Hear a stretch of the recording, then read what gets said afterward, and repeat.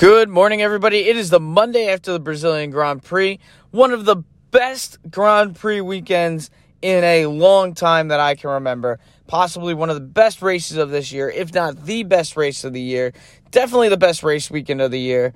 And there are so many different storylines on and off the track. I don't even know where to get started, but we're going to get it going. Welcome to the An American F1 podcast. I'm your host, Brendan Klein, and we're talking the Brazilian Grand Prix race weekend. So let's get to it. The Brazilian Grand Prix race weekend got off to a flying start on Friday, being that it was a sprint race weekend. We had FP1 and then, of course, qualifying. And as we're watching FP1, we see the conditions, we see the weather forecast, and we're set up for what was a mixed condition qualifying, which, if there is one of the best things about Formula One racing, it is mixed condition qualifying, because it is truly a strategic masterclass. It has everything you could ask for in a qualifying session, and we got it at Brazil. So you're watching qualifying, you get into Q1, you're seeing the times just literally all over the place. It depended on timing, getting on the inters, warming them up the right way. And it was just truly, watching it was crazy. It was what you look for with this segmented qualifying, right? This elimination knockout round qualifying. You look for the variety in these different tire strategies and watching the times and these mixed conditions. So Q1 goes, and you start to notice there's a car that's looking, even in FP1, they looked pretty handy, and that was the Haas of Kevin Magnussen. So you're keeping an eye on it. You go into Q2, right? We see the Haas move on. Then we get into Q3. And Q3, right, the rain kind of holds off. You see the cars lining up. The first car out, Kevin Magnussen on slicks, those soft tires. And then you see all the cars behind except Ferrari. Oh, my God, Ferrari on the inters. What are they doing? But, yeah, you see these cars line up, and they go out for a flying lap. And who nails that flying lap? Kevin Magnussen gets that Haas into P1. And then George Russell has his little off.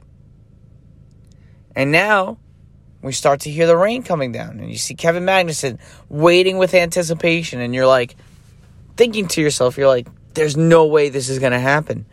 And then, we see Hamilton try to take an exploratory lap. No go. And the rain starts coming down even more.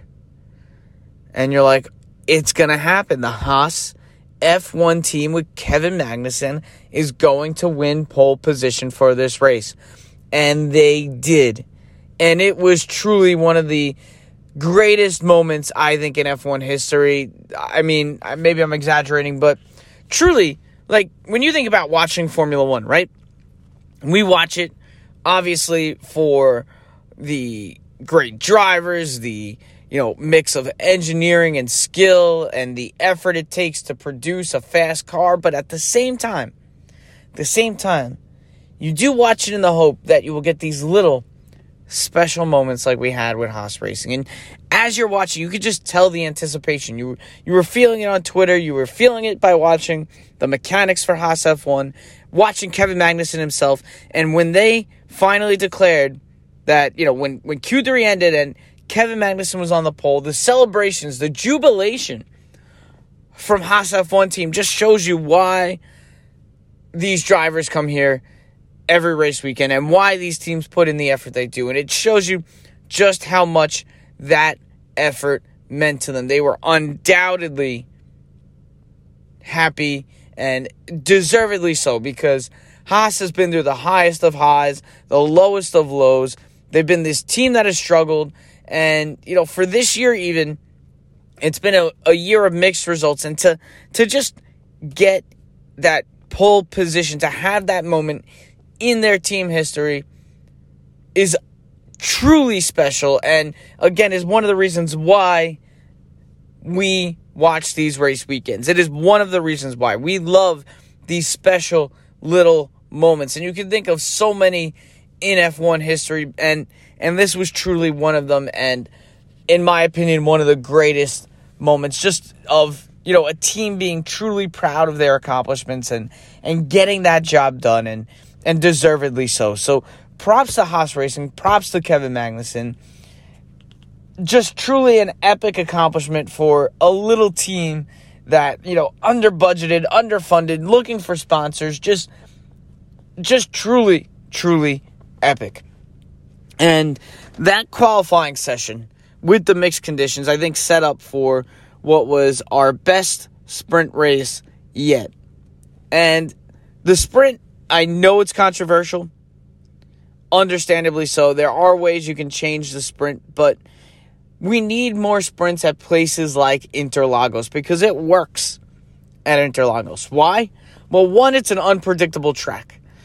Two, you have plenty of opportunities for overtaking. And three, I think the fact that this kind of goes with the unpredictability, but the fact that you could have a race that starts in the dry with no rain in the forecast and with a wet race. It's very possible. And, we almost had it happen in the main race too. And it didn't happen in the sprint, but the sprint did provide us with some great wheel-to-wheel legit racing. Sadly for the sprint, it did cause some controversy between teammates. And, if there's a theme this race weekend, it has to be the controversy between teammates. And I'm going to get into that later. But, it started out in the sprint between Fernando and Esteban, nearly taking each other out. Alpine having just a disaster of a sprint race. Fernando and Esteban racing each other hard, and you can kind of tell. I'm going to get into this later, but Fernando's definitely done with Alpine. We know that, but, I think he's done, not just physically leaving the team, but mentally, too. You could just tell he's over it. He's over it, and it's kind of amazing because I've always had this kind of feeling that Esteban and Fernando had a mentor-mentee relationship, but it seems like now that relationship has in some ways broken down, and I don't know, it's kind of disappointing to see because there was so much hype about it last year, but you got to wonder with Esteban, this isn't the first time Esteban has, had his teammate controversies, and of course with Pierre coming over to Alpine next year, who, Esteban and Pierre don't have the best of relationships either.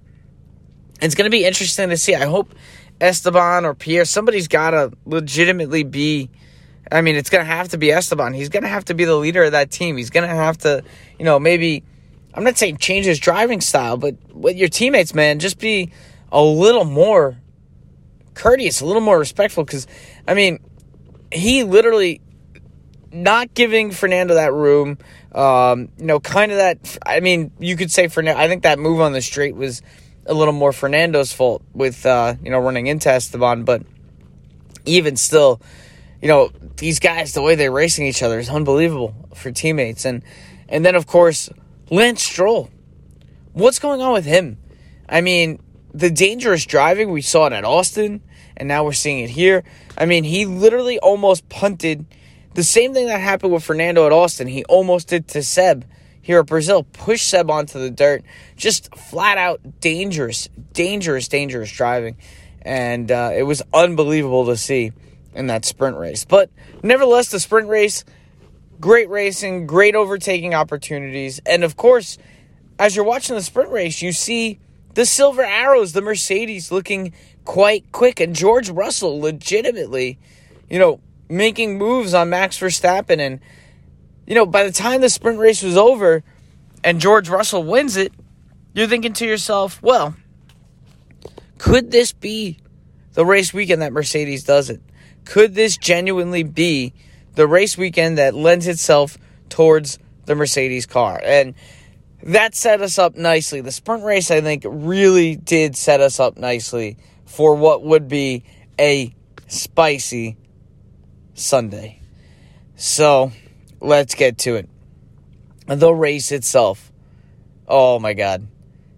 This Brazilian Grand Prix, aside from having everything you could ask for at Brazil, undoubtedly was one of the most interesting race weekends. So, all right, we get off to the race weekend, seemingly procedural start until, of course, we have, and, George gets off to a flying start, and you're like, this looks like George's race. George was absolutely flying from the start, and we have our first carnage of the day with Daniel Ricciardo and Kevin Magnussen. And, man, you got to feel for Daniel Ricciardo. I think he just looked like, after, clearly making an error that he shouldn't have, getting into Kevin Magnussen so early in that race with an unnecessary move, like literally flat out punting Daniel Ricciardo. And you got to feel for Kevin Magnussen because, like we said before, the race weekend up to this point was truly incredible for Haas. And yeah, even though Kevin Magnussen tumbled down the order, and who's to say if the Haas really had the pace to gain points? I mean, there were a lot of teams that were undoubtedly faster than the Haas this race weekend. But, just to not even have that chance to get punted like that, and then, in that, and he might have been able to carry on, but, his car wheeled back, hits Daniel Ricciardo. You got to feel for the man, and you could tell the just frustration on K-Mag's face when he got out of the car and just, kind of sat there in the infield a la Fernando Alonso. But, yeah, a little sad for the Haas. And Daniel Ricciardo, man, you could just tell he he just looked like the shell of a man that he once was. I don't know how to explain it. He just had the look of guilt. He knew he messed up. He's going to get a 5-place grid penalty next race. But, just a really, really unfortunate move, and unbelievable to see him just, punt Kevin Magnussen like that in an error that really was unnecessary. And, this goes back to Mexico, too, where Daniel Ricciardo got into Yuki, maybe making a little bit of an aggressive move as well. So, unbelievable to see from Daniel Ricciardo. Unfortunate that it ruined the Haas's race. But, at least for Daniel, some positive news. He might be going to Red Bull as a reserve driver. So that'd be an interesting reunion. And that's going to add to the flames that were created this race weekend as well, which we'll get into in a little bit. But this sets up our first safety car of the day because obviously there was just complete carnage. Let me just take a sip of my quick Dunkin' Donuts coffee here. Too bad I can't get sponsored by Dunkin' Donuts. That'd be epic. But truly an American institution. Maybe not. But anyway, getting back into it, that sets up our safety car and one of the most chaotic safety car restarts. I was literally texting one of my buddies. So we have this rule, right? We're in this F1 group chat. And we have this rule. We can't have spoilers in the group chat because one of our buddies records it and watches it a little later. So, I have to do my little side texting. So we're watching the race. I'm doing my side texting, trying to comment on the first safety car accident between Magnussen and Daniel Ricciardo, and we get that second restart, which, I mean, what was that second race? What was that second restart? We have Max and Lewis coming together. I was getting flashbacks from last year. I was like, oh my God, it's Silverstone, it's Silverstone, it's Brazil, it's Abu Dhabi, it's Monza last year, right? I'm like, not again. Oh, why is it that when it's always those two? It's like Lewis and Max just find a way to come into each other all the time. They always find a way to, whatever.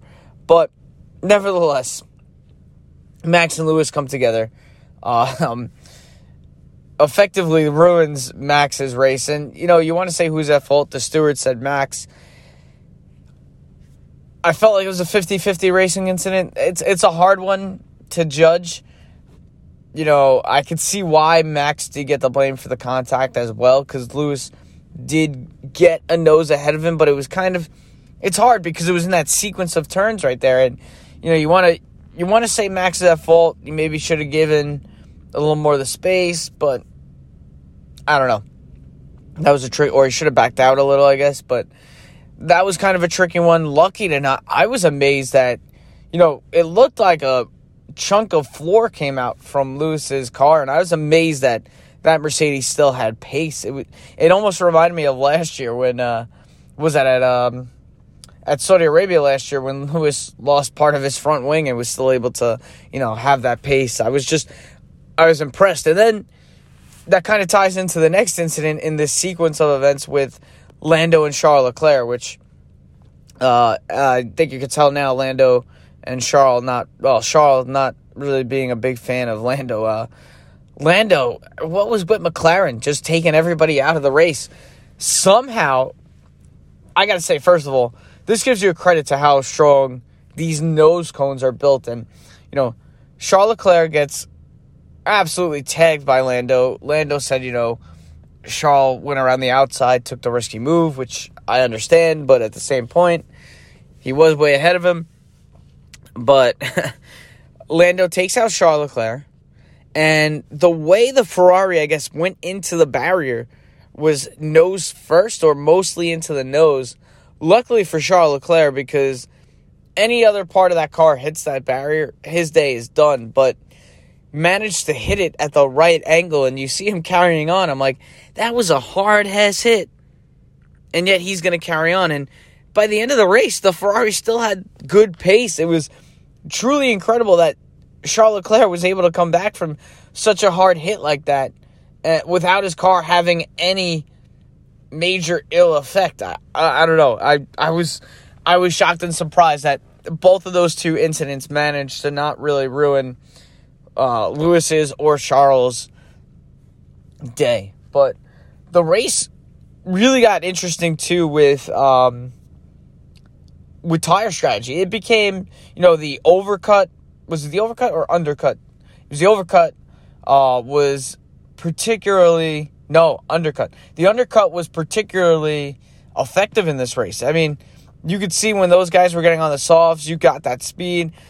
Just look at what Fernando Alonso was able to do. I mean, the pit stop strategies really helped determine the order, and it was cool to see some epic drives. I mean, from Fernando Alonso coming from behind, literally like starting at the back of the grid, managing to get up to fifth, was legitimately, for a part of the race, a podium contender if, things went a little differently. But, Alonso having some pace, Valtteri Bottas having some pace. I don't know what happened in the Aston Martins. I don't know if they botched strategy, but they absolutely were. Like, Seb had some good pace as well, ended up not getting a point, which is really a shame for the Aston Martins to only get 1 point, because I felt like they were stronger than that with pace-wise. But, the race started to get very procedural. There was, some strategy mix, but George Russell, for the most part, was in full control of the race. And then we get into this sequence where Lando has his car shuts down. Right? So Lando's car shuts down and basically has a mechanical error, and that sets the safety car. And some cars decide to pit, and literally we have this drama now. There was at least like 3 or 4 different dramas between the teams, and the team that nailed teamwork the best was Mercedes. I mean, hey, when that safety car's going, George asked, "Are we racing or are we securing the 1-2?" And they said straight up, "We're going for the race. We're going. It's racing, but be respectful." And I think Lewis and George really held up their end of the bargain there. Lewis never really got close enough anyway, I guess you could say. But they secured the 1-2. Excellent, amazing win for Mercedes. And I'll get into George Russell at the end, and Mercedes a little more. But we had the sequence of events with 3 or 4 different teams. And to a lesser extent, Aston Martin. Seb was clearly not happy with the way Lance was prioritized, I guess, or that Seb wasn't prioritized. So we had that with, Seb kind of wanting to, move up a little position here or there, but disappointing from Seb. You could tell that he was disappointed with the way Aston Martin kind of treated that. Then we get into the Alpines, which I think this kind of harks back to the sprint race, right? Esteban was told to let Fernando through, And Esteban wasn't exactly kind with that. He was like, no, I want to get Vettel first, and he wanted a race, and basically, not doing the teammate thing, and kind of shocking to, not really shocking considering what happened in the sprint race. And again, like I said earlier, that relationship just seems like it is soured in such a poor way, and is very disappointing to see. In my opinion, it's very disappointing to see that these guys who once had this mentor-mentee relationship don't really have it anymore. And then, the Alpines, Fernando ends up getting passed anyway, and Fernando has a stellar drive. And not to take away from what Lewis Hamilton did, but truly epic driving from Fernando Alonso. My opinion, and I don't think it's my sole opinion, I think Fernando could have legitimately been driver of the day. Lewis, yes, no, I don't know. He did have that contact and came back from that, but then again, you could have said he was part of initiating and more of a 50-50 incident, even though Max got the penalty. I don't know, but, debatable, but I don't think maybe Lewis should have gotten driver of the day. I think Fernando was a little bit better of a candidate for it, but that's okay. It's all right. I'm all right with it. I'm not upset that Lewis got driver of the day by any stretch of the imagination, because he had a really solid race weekend and a really solid drive. So props to that for Lewis being driver of the day. Now, our next bit of controversy, maybe not as major, but Ferrari, Charles Leclerc. Listen, I get it. The race for second in the championship is close, and this is where things really were breaking down, right? So, really incredible that this Ferrari relationship with Charles Leclerc and trying to ask for the positions, the points, and Charles Leclerc keeps asking, you guys got to think of the championship. But at the same time, Carlos Sainz is way ahead, right? He's faster. He's in a podium position. You can't, listen, I get it. Second place in the championship is important, but Charles Leclerc didn't have the pace. Sainz, even all race weekend long, Sainz was solid. And if you were going to take that away from Sainz at that point in the race, that would have just been, that would have been a shame. And it would have been a disservice to the work Carlos Sainz had done all race weekend long. So, really, really shocking from Charles to call it a joke.